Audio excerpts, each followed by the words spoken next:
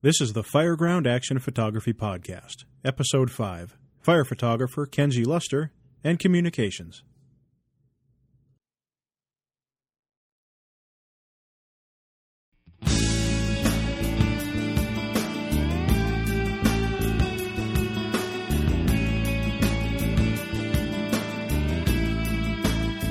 Hello and welcome to Fireground Action Photography, the podcast produced by and for photographers specializing in emergency services action photography. I am your host, Craig Durling, and I'm joined in the studio today with, again, veteran fire photographer based in Southern California, Ross Benson. Welcome back, Ross. Hey, how are you tonight, Craig? Doing fantastic. We have a guest in the studio tonight. Wow. A mutual friend, somebody we've worked with and known for several years now, is a veteran also in his own right, Kenji Luster. Kenji, welcome. Oh, thank you for inviting me here. I don't know about veteran, but... You're a veteran. Oh, yeah. I've been doing this for a while. You have? A little while. You have. How long have you been doing it? Fire photography? Yeah. Or... Actually, I was told to say emergency service photography. Oh, no, you can say whatever you want. It takes longer to say, but it's a more general term. I think maybe ESP, I think is... Yeah. Somehow I knew you were going to say that. Yes. Oh, that's another ESP. Yes. Well, let's see, 21 years. Okay.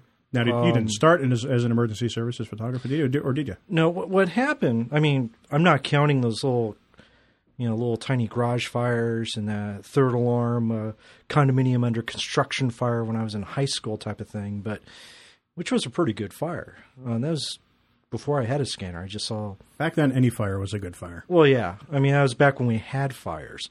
That's true. Well, everybody else in the country won't know what we're referring to, but nothing burns in California but brush anymore. Yeah, and I don't know, maybe we'll get into that a little bit later. But... no, I started shooting. Well, I work in the film production.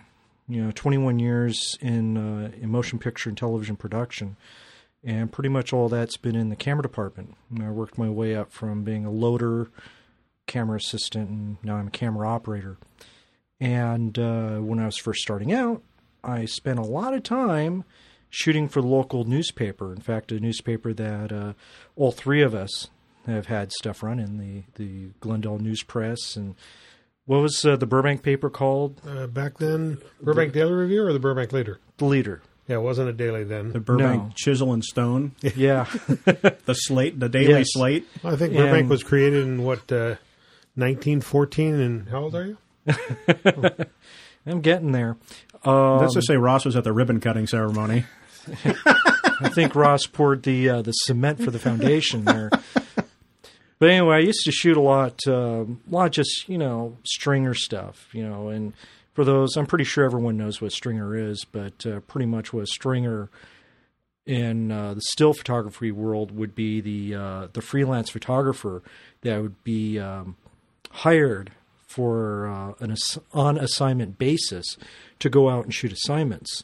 And, and that includes all the stuff that the staffers don't want to do. It's the 88-year-old, grandmother who's also the aerobics instructor surprise birthday party, which I did shoot. And boy, we had a hootenanny hoedown, square dance. And you're still haunted by those images. Oh, it was, especially in those leotards. Well, and the stringers, too, are really the guys that a lot of papers and news organizations look toward to be out there when their staffers aren't out there and pick up the spot news stuff. Well, that's pretty much it, and that's what I was doing. I had a small little Radio Shack scanner, and I lived in the Glendale area at the time. I grew up in Glendale, and was shooting for the Glendale newspaper, just trying to make some extra bucks, and found that the thing that I enjoyed the most was shooting the spot news, the emergency service workers in action. And not so much the PD, because, the police don't really like being photographed all the time. Not in a lot of cases, no. No. And I don't blame them, and I just started specializing in the, photographing the fire incidents, whether it be a structure fire, a brush fire, or physical rescue, or something fire related, saving the cat out of the tree kind of thing, which I've never done. What do you think attracted you to that a little more? Well, going back, I mean, come on, we're all, product of Emergency. What? The television show Emergency. Huh. And growing up watching that show, but it's the there's an adrenaline rush to it, right? Well, yeah, getting into that. I was trying to think of a deeper psyche, delving into my id about that. Oh my! But this show is only so long. Yeah, I know.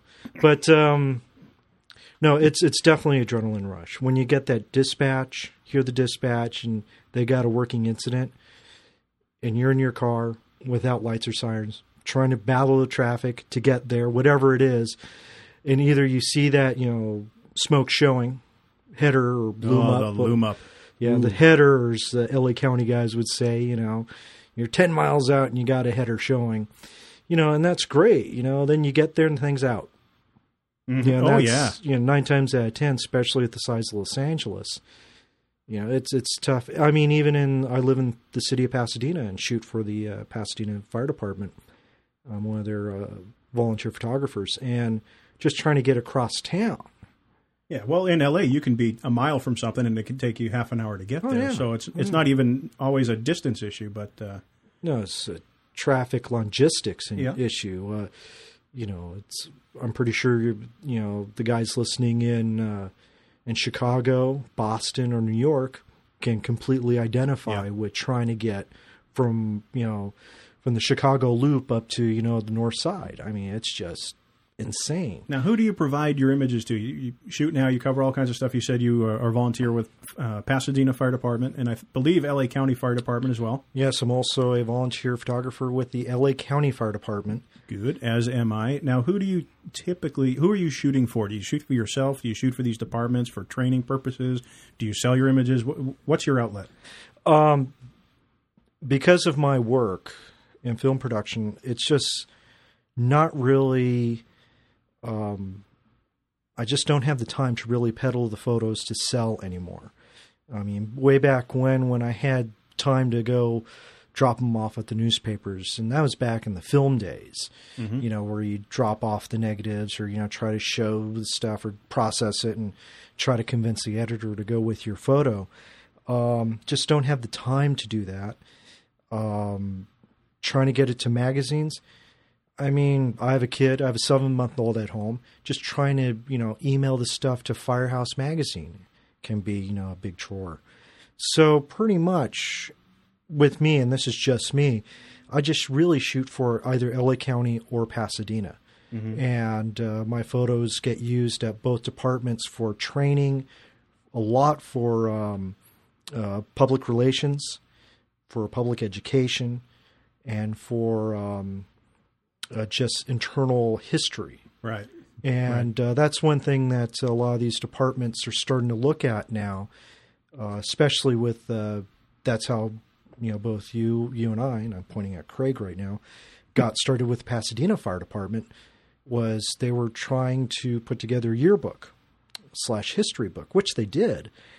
But they found that they didn't have any photos from about 1980 to, at that time, 1998. And the reason why is they let go the department photographer. They actually had a department photographer, and he retired. They didn't have the budget to replace him. And the next thing you know, all those years, 18 years went by of no photos. No history. Yeah, and when you're trying to put together a history book of your department and you don't have almost 20 years, 2 decades. It's a lot of writing. Yeah, and... a lot of these guys were getting ready to retire also, and, they had some, candid shots, but, so it really helps to record, document a lot of these departments. And eventually their solution to that dilemma when they came to us was to start a volunteer photographer program, handpick a handful of photographers you can trust that have established themselves, and they've had pretty good success with that if we do say so ourselves, right?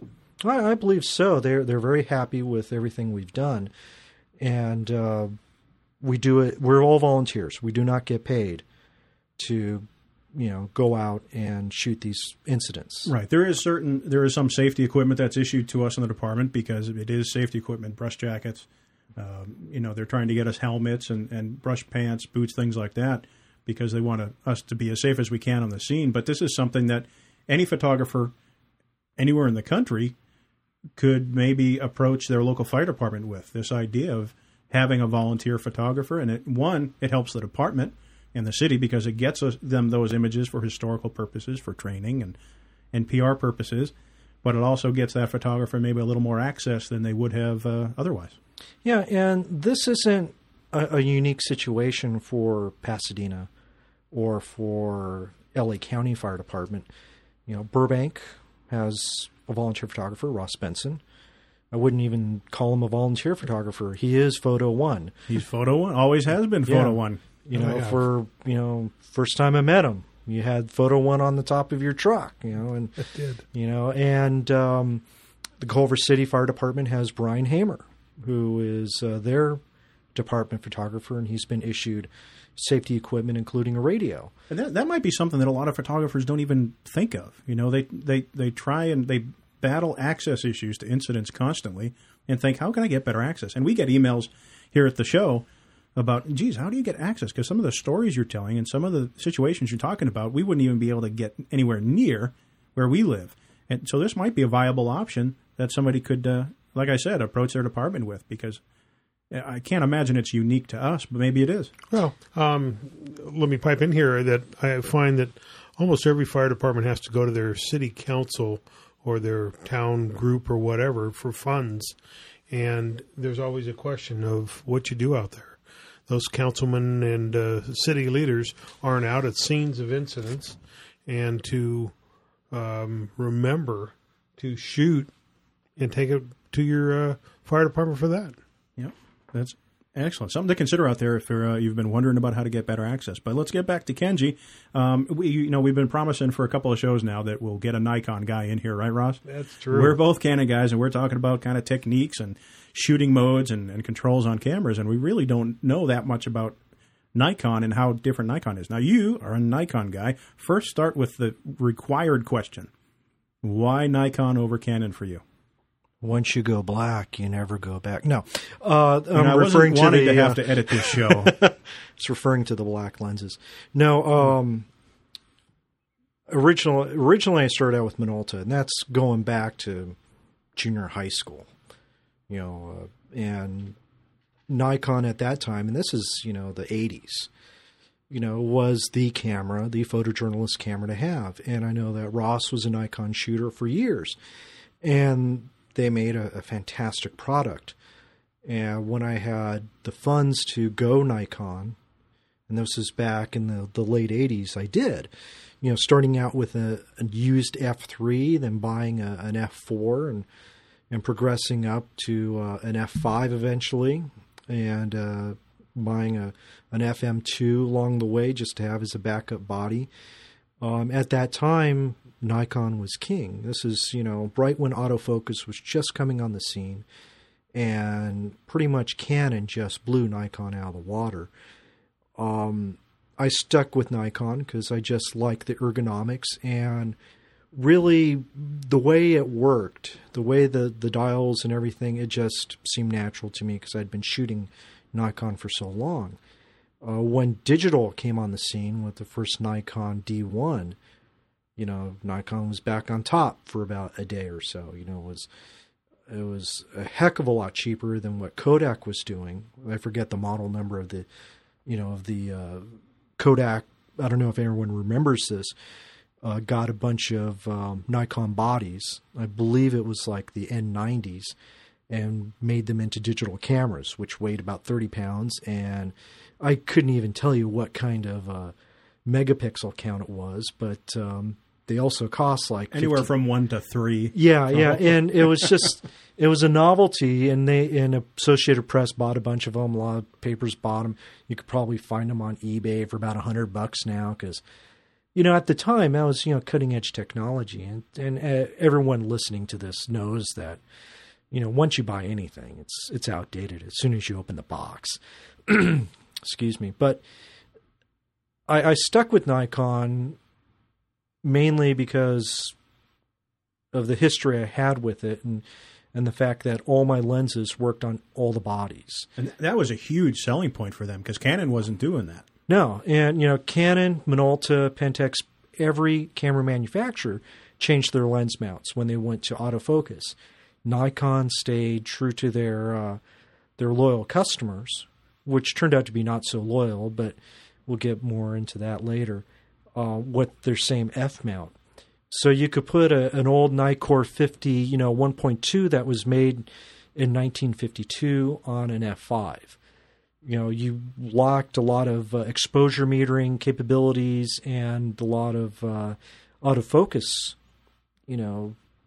deals. But the fact that you could use all your old glass on this, modern day camera was great. The problem was digital.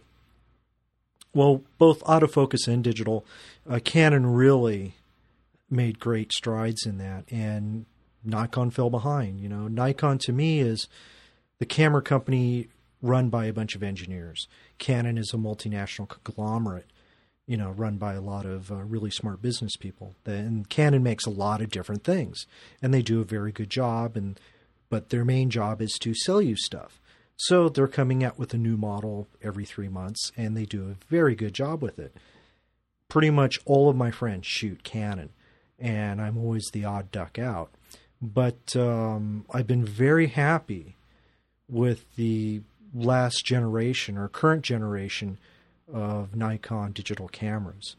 My first Nikon digital was a D100, which I shot with for, a few months and just got completely frustrated with this prosumer or this consumer camera. I've been so used to shooting with F5s. So I bought a couple of D2Hs, and people remember that was their high-speed 4.2 megapixel camera, which was great. But once the D200 came out, their prosumer answer to, I believe it was the D40 or D20 or the 40D or 20D Canon, Nikon really, hit it. They really nailed it with that camera. Exposure, the flash capabilities, being able to do program fill flash and, at a night fire, is great. The flash works, phenomenally on the D200. I've since bought a D300 and retired both D2Hs. I love the D2H because it'll do 8 frames a second, but boy, the D300 is just a fantastic camera, and I've been very happy with it. Now, you mentioned glass, and it's a lot of people. I think the reason a lot of people do stick with Canon or stick with Nikon or stick with their manufacturer of choice is because they've got, at this point, a collection of lenses that they've got quite a lot of money invested in, and they don't want to have to unload that just to go out and buy a whole new set of lenses for a new body. And I think that's an important point. But you mentioned something that interests me, which is something we talk about. You said ergonomics. You liked the ergonomics, the controls, the layout of it was very natural to you. And that's something Ross and I talk about a lot, is knowing your camera, being familiar with the controls, the options, what it can do. Now, do you think that kind of a muscle memory is real important when you go from one body to the next? Is the controls being similar to each other? They're easy to find. Knowing your camera, you know where all the buttons are and all that. That's important to you? Well, yeah. I mean, coming from a motion picture camera background, being an assistant, knowing where all the little buttons are so you can fumble around when it's dark, and doing all that kind of thing. It's the same thing while shooting something at night and it's pitch black. And yeah, I know how to put that lens on, when it's completely, dark. I know, how to change the ASA settings, and that was the big problem between when I was shooting with a D2H and a D200. I ended up shooting more with the D200, because it was, a bigger and nicer sensor. But also I liked the way the things were laid out. But then there was a lot of things on the D2H I liked how they're laid out. But a lot of the basic stuff between the two cameras were the same. And, where the automatic exposure lock and the I think it's a scotch I've been drinking, and the autofocus lock, and on the shutter release, just knowing, where the side grip and that you have the thumb wheel and the index finger wheel, on the battery grip. And like you said, you got to know where those controls are in the dark too. Yeah. Like at fires, and we've talked about, it can be at night, the fire, and you're in the dark, or it could be in the middle of the day at a brush fire, but it's as dark as night because of the smoke. How are you finding that the Nikons are behaving? The newer Nikons are behaving in low light compared to the Canons now. Have they jumped ahead with the low light capability and the lower level of noise that you're finding in the exposures? Well, not being a Canon shooter, I can't really go into too much detail about what a Canon does. I can only tell you what my experience is with the Nikon cameras I've been using, and I've been very pleased on the noise and the noise level, or the grain or gain, whatever you want to call it. Are you finding you can go up to higher ISOs at night and stay with available light rather than having to go to a strobe, and the quality of that image is still acceptable? Yeah, I've been very happy with the noise level at higher ASAs, though personally I don't really shoot that much available light at night, because 9 times out of 10 it's a car accident or a fire, and I'm just trying to get the image. Mm-hmm. So yeah, if it's a night fire, then I'm going for a silhouette, and of course it doesn't take much to get a silhouette when you have a fully involved anything and behind the subject.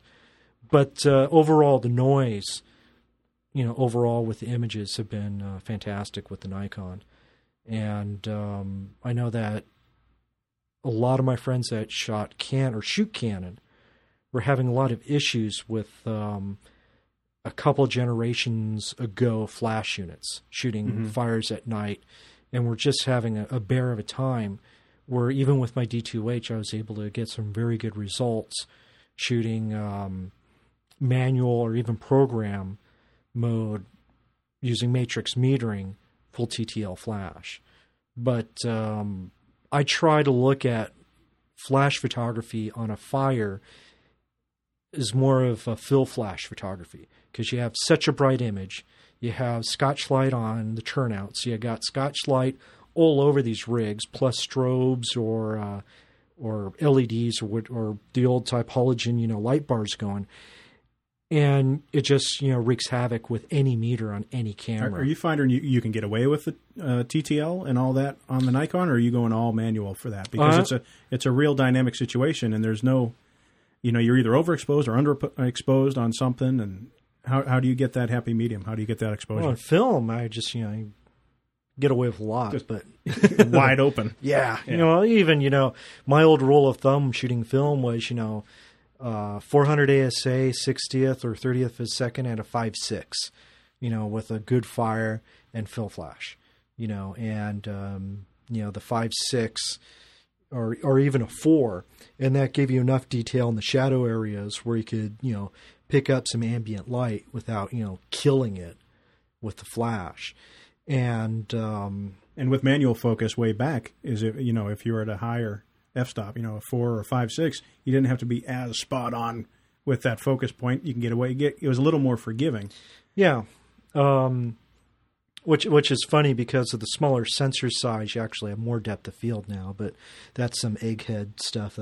We like egghead. Yeah, but I can get my depth of field calculator out that I use for film work, or used to use for film work. There you go. See, you should be a master at doing it all on manual, because you have to do it all on manual in your film work.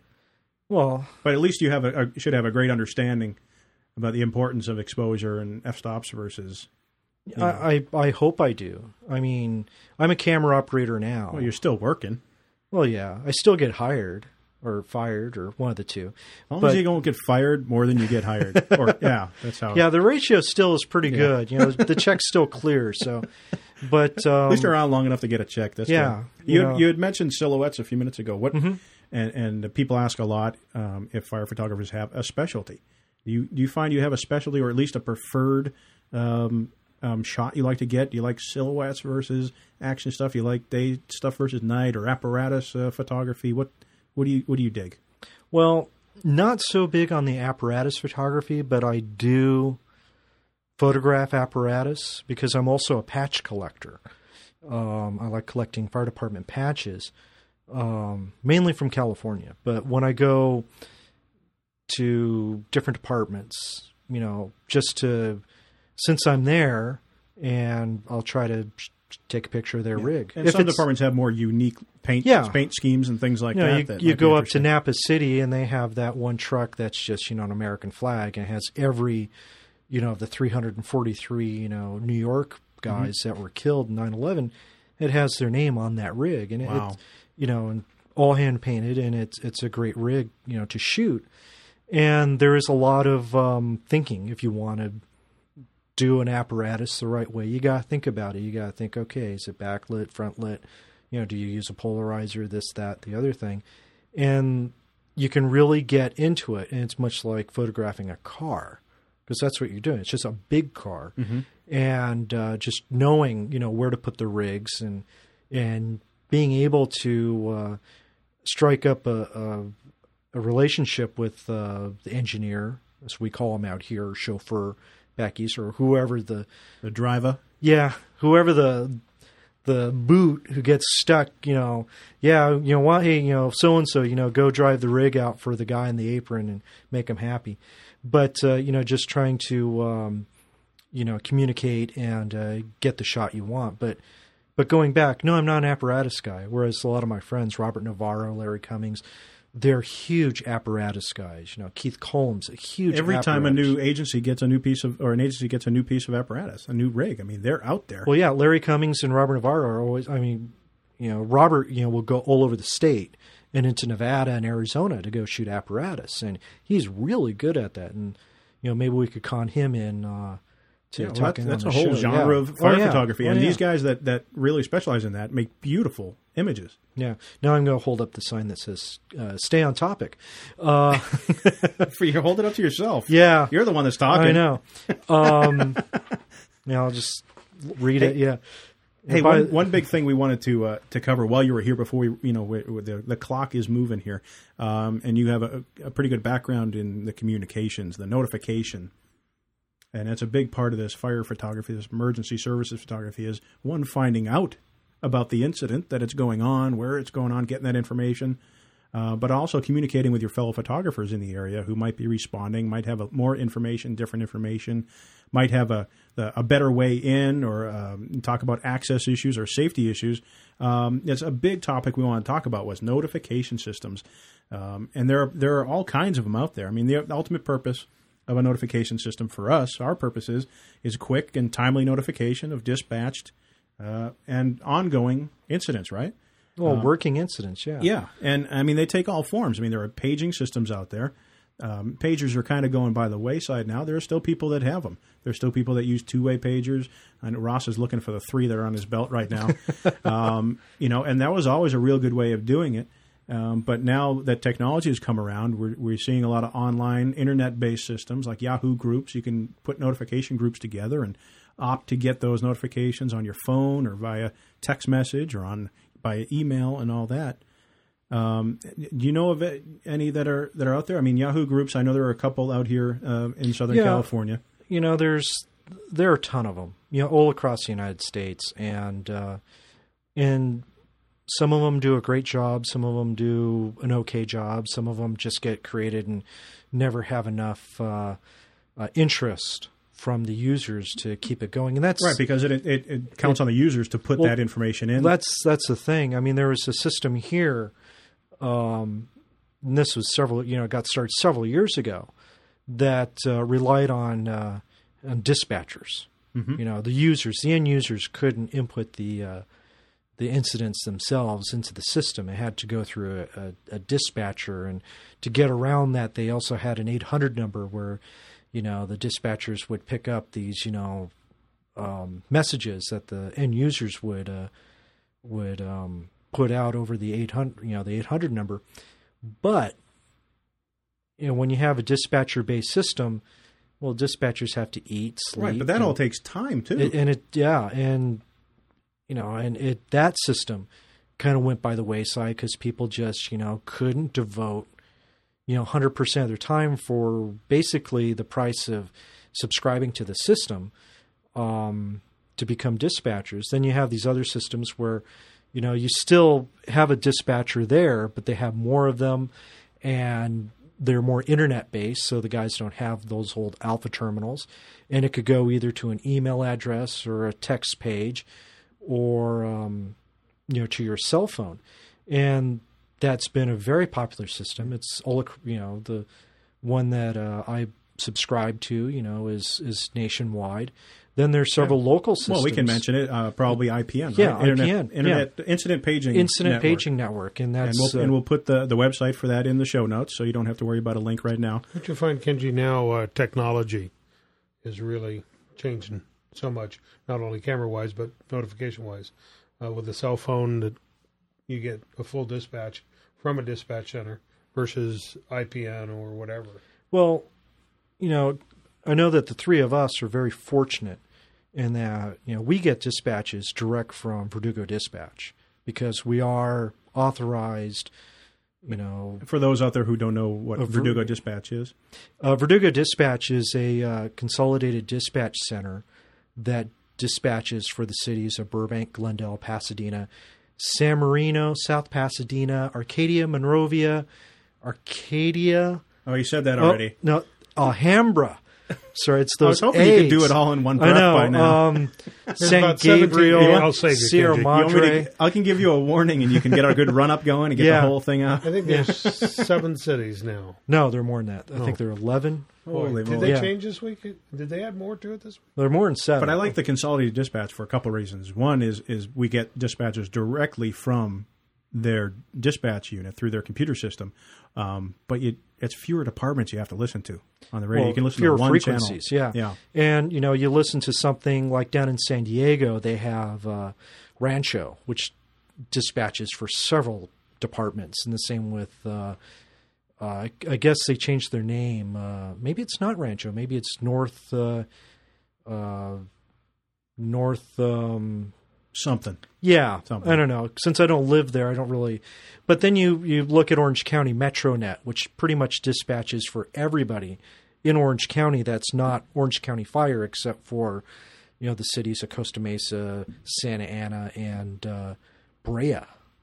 But it makes it easier when they you only have to monitor one channel or frequency or talk group on a system and get all the dispatches for that area. And I remember living back east when I had to have, at the time you wanted the 200 channel scanner. Oh yeah. Which was the biggest one out there.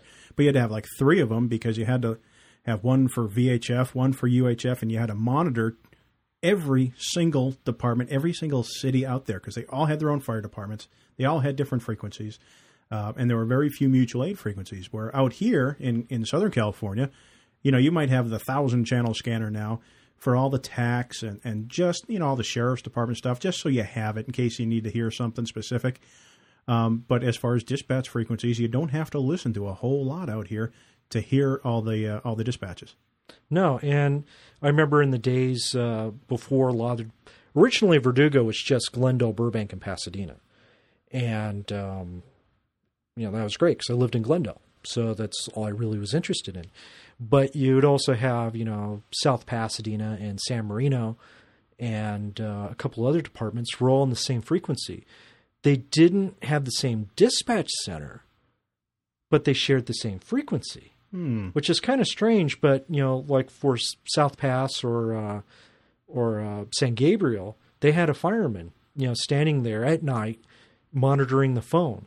So when, 911 would pick up, it'd go to the fire department, and then the firefighter would have to, dispatch the call. Right. But and if San Marino was having an incident also, then you get 2 dispatches at the same time, and it got really confusing. Oy. Yeah. Oy. But anyway, there's as far Ross brought up technology coming in and all that, and there's a new notification tool out there that I've recently discovered. I've recently gotten on Twitter, and I've talked about it. This show is on Twitter at Fire Photos. It's free to sign up for Twitter. You can get your own account, and you click on these different people to follow, and there's millions of people on it now. But something that I've recently discovered that's on there is fire departments. There are a lot of fire departments that are putting out dispatches via Twitter, and you can get these via on your phone, by text message. You can get them by email. You can choose in your own account how you want to be notified. And I'm saying, when I say there are departments on here, I mean LA City Fire Department, Cal Fire. There are departments in Colorado. Houston, Texas is on there. Memphis, Tennessee. Scottsdale, Arizona. I mean, there are some big departments out there that are putting dispatches and updates out on Twitter. So on my phone, I will get pages during the day from the PIO, the on-duty PIO of LA City Fire, putting out dispatches of incidents and also putting out pretty reliable and timely updates and size-ups of incidents. So it's not like some paging systems where you just get the dispatch and then you're on your own to find out what happens after that. But he's in there putting out updates. And I think that's hugely beneficial to photographers. I think one of the, Brian Humphreys is a PIO, a public information officer with LA City Fire, and he's a real, I would say, computer geek and so forth. And I guess we won't have him on the show. No, Brian would admit that. And he believes that the public and everybody out there should know what LA City's doing. And he and all three PIOs really keep up to date with their Twitter account. And he talks back and forth on Twitter and has promoted it quite a bit. Yeah, I've noticed that in the pages I've gotten, as I think, oh, this will never last, or this is probably 10, 15, an hour old, or it's only incidents that they feel are important, but they're putting stuff out all the time. Well, I just got one a couple minutes ago that said still en route. Well, there you go. Yeah, and it's very timely. I'm finding it to be as reliable as Twitter can be, but very reliable as far as incident paging, because a lot of the other internet-based systems are reliant on however fast that internet is going to react to it. And sometimes there can be quite a delay in between the time the dispatch gets put out, it gets put into the computer, and you get it on your phone or by email, where these Twitter notifications are almost instant. It's great. Yeah, when Keith Cullum, photographer, now retired from Santa Barbara County, he was the PIO for quite a while there before he retired, and he was really good about, through his BlackBerry, sending pages out to local media. And you just don't get that from very many PIOs. No, there was Brian Jordan with LA County Fire. But, he was really good at that. These guys we're mentioning are also photographers. And, yes. they knew the benefit of, one, being a photographer and how appreciative a photographer would be to get this information. But two, what a benefit it is for the department to have photographers know about incidents as they go out. Well, that's a big problem with, it doesn't matter where you are, is they always, the firefighters, and especially, some of the battalion chiefs or the people running the incident, why are you here? And I get that even today, why do you do this? That's what I asked when you walk in the room today. Pretty much. Why are you here? Why, is free scotch was, I think but. It's a family show. Yes. Family show. I had to ply you with, never mind. And there is no really, definite answer, but we generally want to be there. We're all drawn to it for one reason or another, to cover the incident, either for your job as a photographer for a newspaper or a TV station, or just because you really want to be there and document what's going on. Right.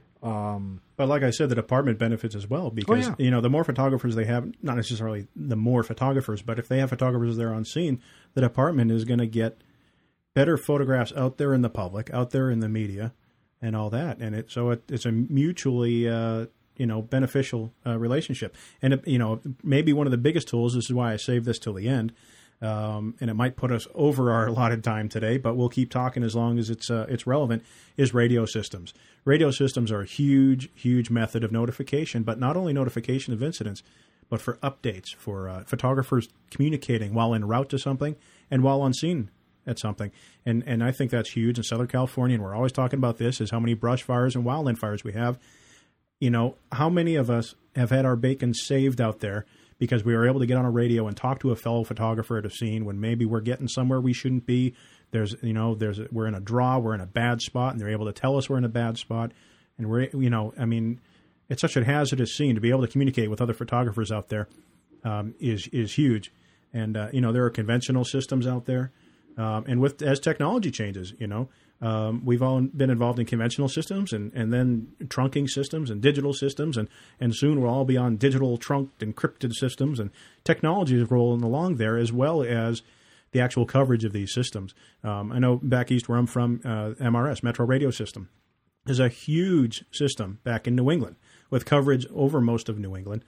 And there are several smaller privately owned organizations and groups that are kind of, some are invitation only, some you can just automatically get on because you're on MRS.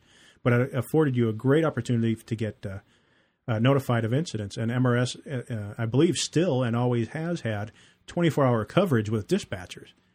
And that's huge. That's something you're not really going to see with with other radio groups out there, is to have somebody at the helm to monitor and put stuff out 24 hours a day.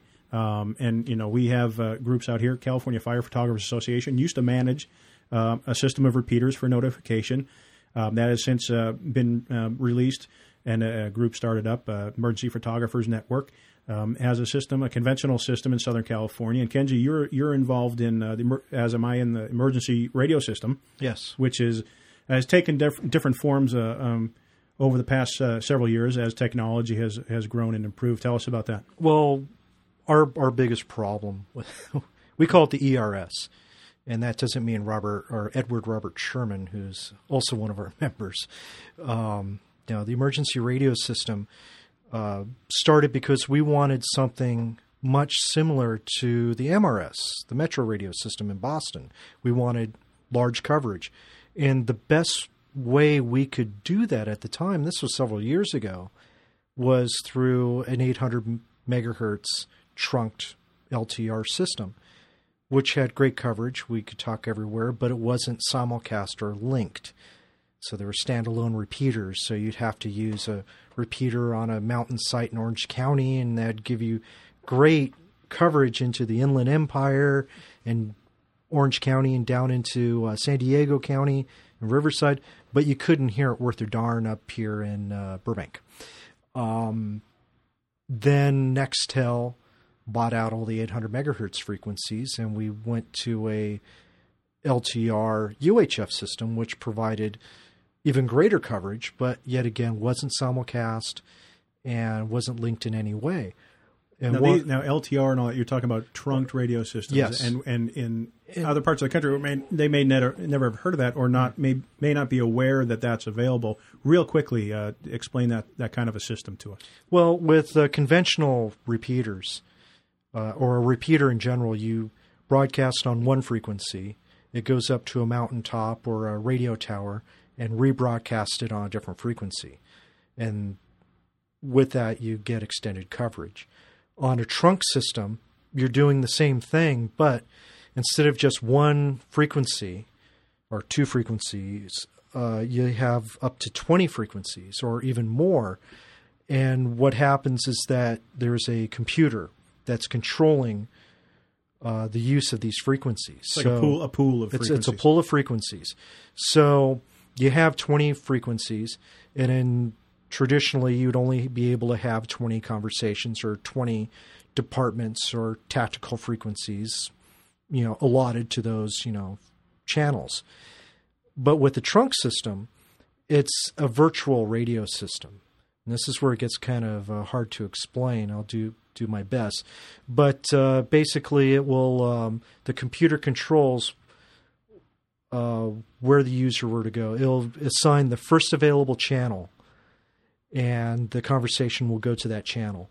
If you're not broadcasting for a few moments and another user, with a plumbing company or dog grooming company comes up, it may take that channel. But you're never, if it's a shared, like the conventional shared channels, you drop your PL tone, you're going to hear everybody else, the groomers, the plumbers. Yeah. On a trunk system, you won't hear that. You'll never hear that. And what happens is it'll just assign you whatever available channel there is. So it's the basic form of trunking. It's called logic trunk radios. LTR. And that's what most business systems are based on. But as far as an end user, you'd never know what the system is doing. You're still talking on channel 1, you're talking on channel 2. It's the computer at the head end that's deciding what to do the rest of the time. So it's no more complicated on the radio itself. But do you think the genesis of that is it because there are fewer and fewer or more crowded frequency spectrum, or do you think that came about because it was a better way, a more efficient way of working. With the radio providers, that they want to get as many subscribers, much like a cell phone company, using their system. And if you only have 2 frequencies or 20 frequencies, and you're only able to put so many, subscribers on those frequencies, well, if you go trunk, you could double it, triple it, quadruple it. You can have 1,000 subscribers, with different businesses using the spectrum. And it's just a more efficient way and profitable way for them to use it. And many fire departments and public safety organizations are going to a higher level of that type of trunking, or have been for years, whether it be the Motorola, Type 2 or Type 1 systems, or the I guess it's not GE anymore, the MACOM EDAX systems.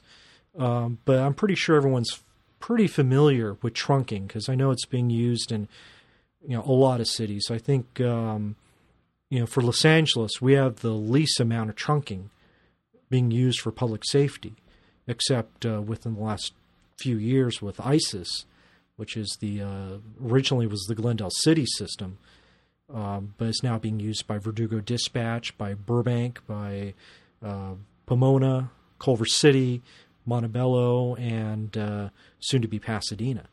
They're on a digital trunk system right now, and it's just the way it's going. Conventional systems are probably going to be disappearing pretty quick, especially if you're trying to set up your own two-way notification system using a radio.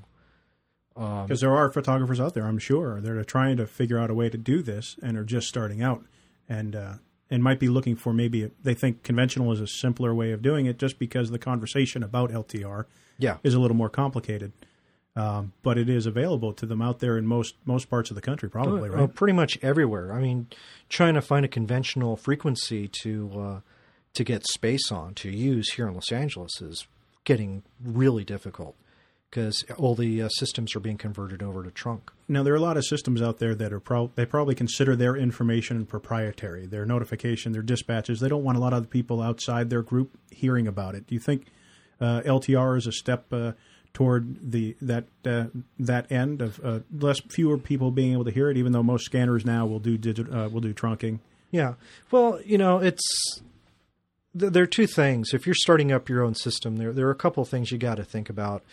And that is, do you want people to be able to break into your system, or do you want, everyone to be able to hear your system, and those are, two different things. On LTR, anyone can hear LTR. There are some really smart people out there that can, figure out, where you're, if you're on an LTR system, they'll figure out where you are, because the encryption, there is no encryption on LTR. On a conventional system, that being, one step above having two, pineapple cans, and a piece of string, strung together. Which we've done in a pinch. Yes. After an earthquake, and it actually we go works to the old very well. we go to that. But there is, like you said, it's you can still, with scanners and things out there, listen to trunk systems. But talking on a trunk system is different, and that might be a bigger issue with some groups.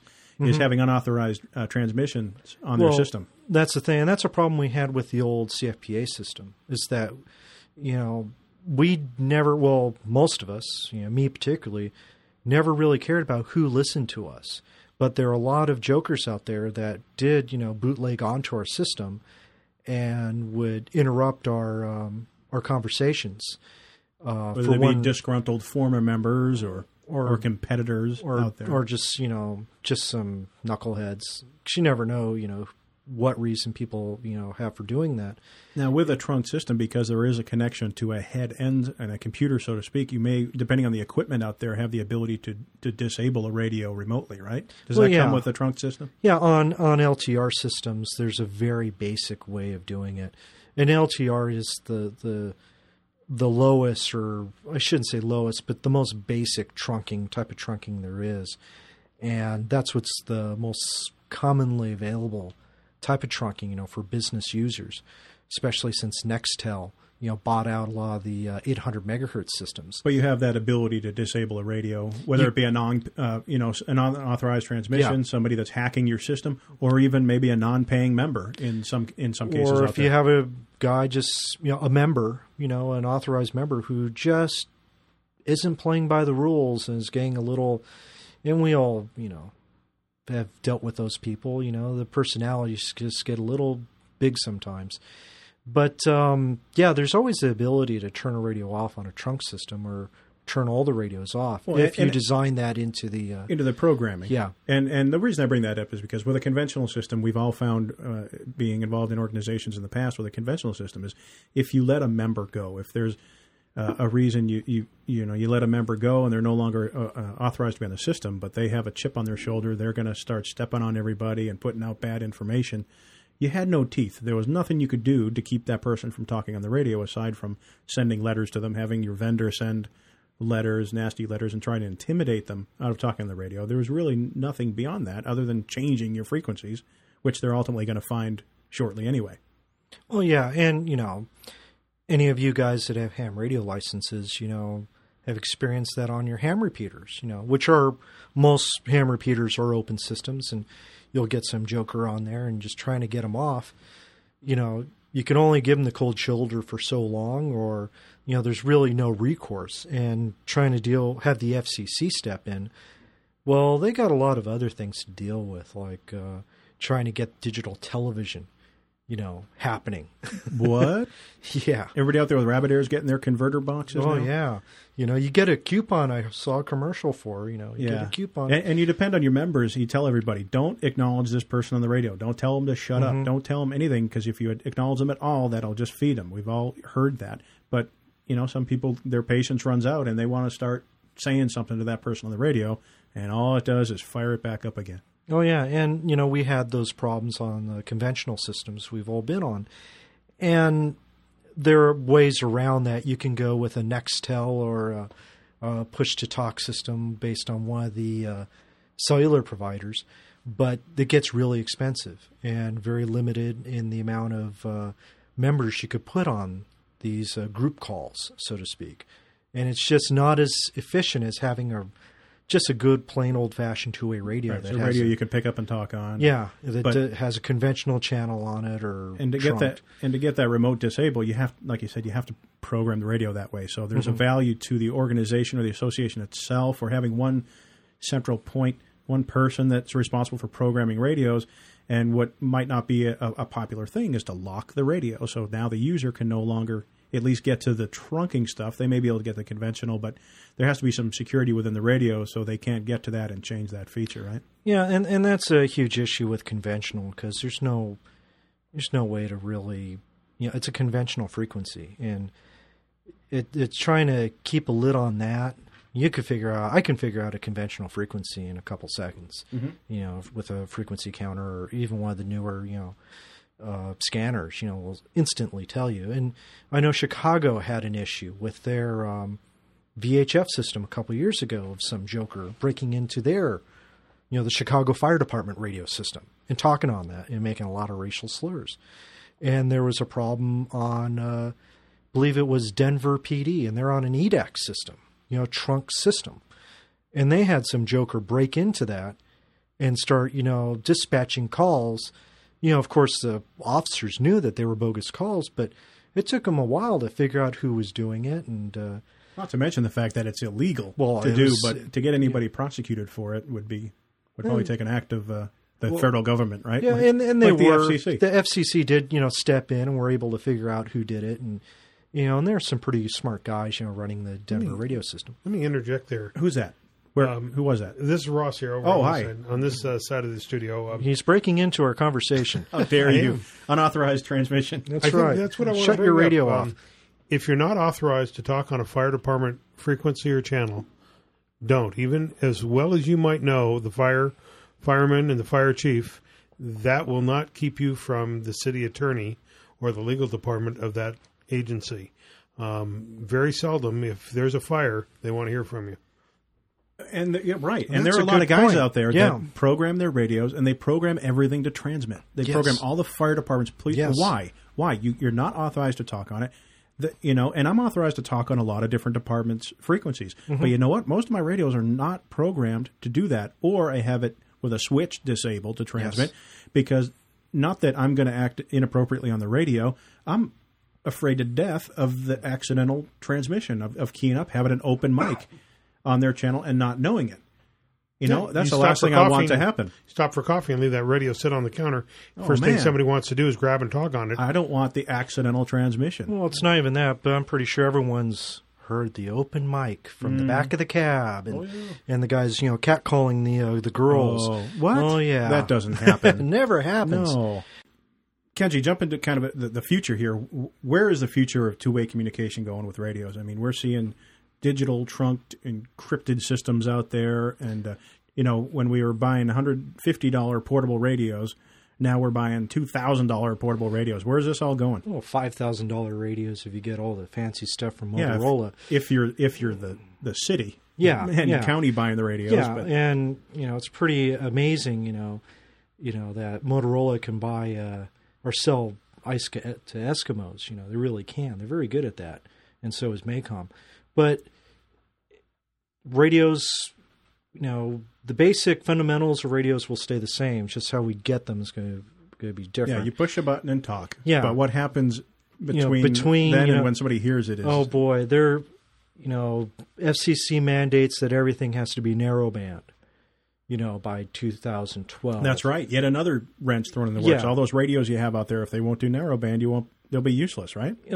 In theory, yeah, unless there's some systems that get waivers, or even better, some systems that just ignore it. Now, of course, GMRS frequencies, those are the General Mobile Radio Service frequencies. Which I think a lot of notification groups are using. using. And the MRA, or MRS, that's what they use. Yeah. I remember we had to all have our own licenses. Yeah, and believe me, you don't have to take a test to have a GMRS license. I think it's like $80 and it lasts 5 years and covers your whole household. And I think that's really a good, viable option for a lot of people that, want a radio system or, to be able to talk on a radio, and you may want to go that route. But, a lot of the local radio providers, Kenwood has, NextEdge, which is their form of digital, it could be conventional or trunked. ICOM has their form of digital. Motorola has their form of digital, and these are all business, allocated for business uses. So scanners won't be able to pick up this stuff. And you're going to have to go out and buy new radios, if you want to, be able to talk on those type of systems.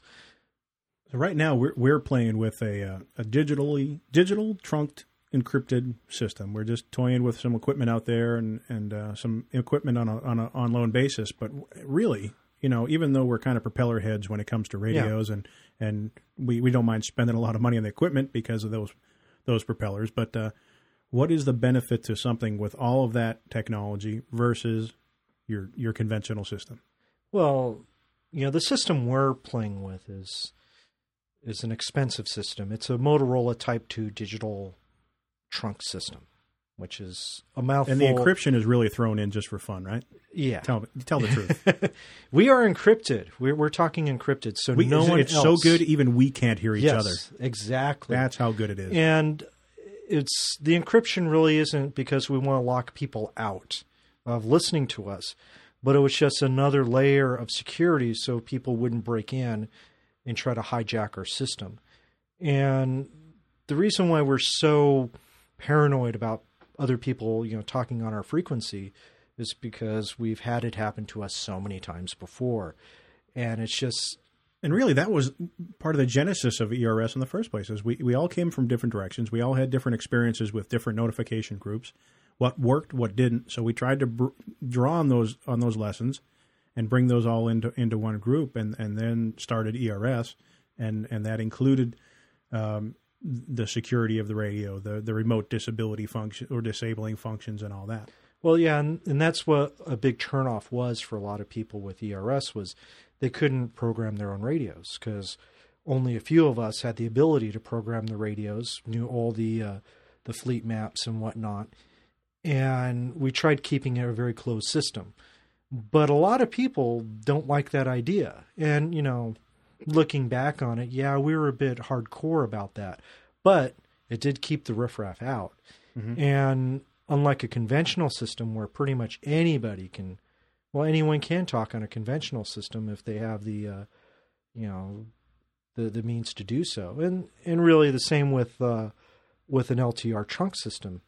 But with the system we're dealing with right now, if I hear you, then it's going to be very interesting. I'd really like to know how you figured it out, because not only would you need to figure out all the frequency information, all the digital, ID information, but also the encryption is the key thing. And yeah, we have the ability to kill radios over our system, and a lot higher or a lot more sophisticated than anything we've ever had to deal with before. But that's something we're into. I mean, a notification, a group starting heads. Out there somewhere, it doesn't need to worry about this stuff. They can get by with a GMRS system and do just fine, right? Yeah. And depending on their geography, repeater coverage, things like that might vary, but that's something they'll have to play with. And a lot of radio shops, a lot of vendors will let them, here's a couple radios, go test the coverage out, test the system out, see how you like it. Well, there's one system out there, or radio provider, called Fisher Wireless, and they have a huge wireless networked, LTR passport system that is networked throughout the state of California and goes into Arizona and Nevada. And in theory, you could key up your radio in Yuma, Arizona, and talk to somebody in Las Vegas or in San Francisco. That would be a really big fire. It would be a huge fire. That'd be like, the San Andreas Fault and all of California going into the ocean. Or like auto accessories. Oh, yeah. Oh, never mind. But legendary Los Angeles fire. Never mind. Yes. I digress. Went on for hours. So where's this going? What's the next step? The next step for two-way technology. What's the latest and greatest going to be soon? I think it's all going to, as far as the end user goes, it's going to be going CB radios. Pretty much. We know that. It's I think tin cans and strings. Save your CBs. Don't put them on eBay yet. That's what we're all going to be talking on. I think, regardless of whatever technology we're using, the biggest problem with any system is getting the membership to participate. Oh, and that's going to be the biggest hurdle anyone's going to have. Because everybody wants the information, but you've got to put it out there too. Yeah, and the problem is with no matter what technology you're using is that with most of these systems cost, and trying to convince people to go out, buy equipment in it, to use on whatever system, or use their existing equipment but help pay to offset the cost of the repeater. So dues and things like that. Yeah. That gets really complicated and messy, trying to collect on that, trying to, it's just, any business owner. But a system, no matter how good the technology is, only as good as the members that are on it, exactly. Right? And no matter, how many members you have on the system, it only takes a couple of guys to really derail the whole thing. That's true. And we've seen that happen before. MRS runs a really tight ship because they're so big and been doing it for so long that if someone does, fool around, they'll put a quash on that really fast. I remember they'd have unauthorized transmissions on the radio, and there would be guys out there with the 3 antennas or 4 antennas on their roofs, and they would triangulate this person. There was one time I remember they were going down Route 1 or something. They chased this guy all the way into his driveway. He bailed out of his car, ran into his house, peeked out the window, closed all the shades. I mean, and that was a huge intimidation factor, is that, now, guess what? We know who you are now. And, and that was something. Oh, yeah, and we never did that here. I've never done that personally. I've never had to because, generally on the old CFPA conventional system, we pretty much knew who was doing it. Yeah, it wasn't that big of a group. Yeah, and we still know who's doing it. Yeah, exactly. But the ERS, as far as the ERS is concerned, we do, we're going this direction. We've always been kind of propeller heads and trying to go with something new, and we're hoping that by going the route, that we're currently going, that this will probably be the last radio or set of radios you'll have to buy for quite a while. Because we hope. The investment now is the equipment. It's not necessarily the dues or anything. Yeah, because with ERS, we've pretty much given up trying to charge people for this. Your buy-in is the equipment. If you can go out and afford an MTS 5000 portable XTS radio, 5000 XTS, or MTS. Wow, where'd that come from? Oh, XTS or an XTL 5000 mobile. I mean, if you can afford the equipment, come on. Yeah. And as long as you're, a guy that wants to participate. And that's the biggest problem with any group, is the participation. And anybody that would want to spend that much money for radio equipment would hopefully be interested in participating. Oh, yeah. But I joked a minute ago about CB radios, and really, when you think about it, there's a lot of geography, a lot of places in this country where that might be the best way to communicate. Mm-hmm. And it's certainly nothing to be ignored. I mean, that's how I started talking to my buddies, back in Massachusetts before I knew about MRS and all that, is we were talking on CB radios. Oh, yeah. And really, I'm sure in plenty of places around this country, that's how they're communicating. Well, I tell you, GMRS is not a bad thing. You don't have to take a test for the license. You just have to go online, fill out the application, which is very easy from the FCC. It does cost, like I said, I think it's like $85 now. But it's good for 5 years. And there are a lot of GMRS repeaters out there. Or if not, if you really want to, step up to the plate and become the guy for the system, you can go to your local radio vendor, and they may already have a GMRS repeater up that's not being used. Is that the best way you think for somebody to get started, is to find a radio vendor, or can they go to like the FCC's website and find out about some of the stuff? I would go to a local radio shop and just ask them. And, if they laugh at you, well, there's usually another one in town. I think there's a couple of ways we might want to point people in a direction to find a radio vendor. For us, it's real when we say radio vendor, we're real common and know that. But start with the Yellow Pages or the internet in your town. There's probably a movie production company or your city that they rent portable radios for different organizations. Yeah. Those guys are the ones that rent radios, and that's a good place to start. Well, even your local fire department, local volunteer fire department, generally is not buying their radios directly from Motorola. They're getting them from a local radio shop. And when the department gets new radios, that radio shop now has a whole bunch of old radios that they might be looking to unload. Exactly. And there's also the ham radio systems out there. Yeah. And, I just got my ham radio license. And I thought your propeller was getting dull. I know. After all these years, I finally broke down and got my ham license. But and that's who are you? What's your? I'm KI6 PFD. There you go. I have a vanity call sign KI6 PFD. Now you know. And if you ever call for that, probably won't be listening, because I rarely ever listen to ham radio stuff, because nothing against hams, because majority of my friends are hams, but I spend most of my time listening to public safety communications. Yeah. But when that all goes out in the big one, you'll still have ham. I'll at least be able to get on some repeater someplace.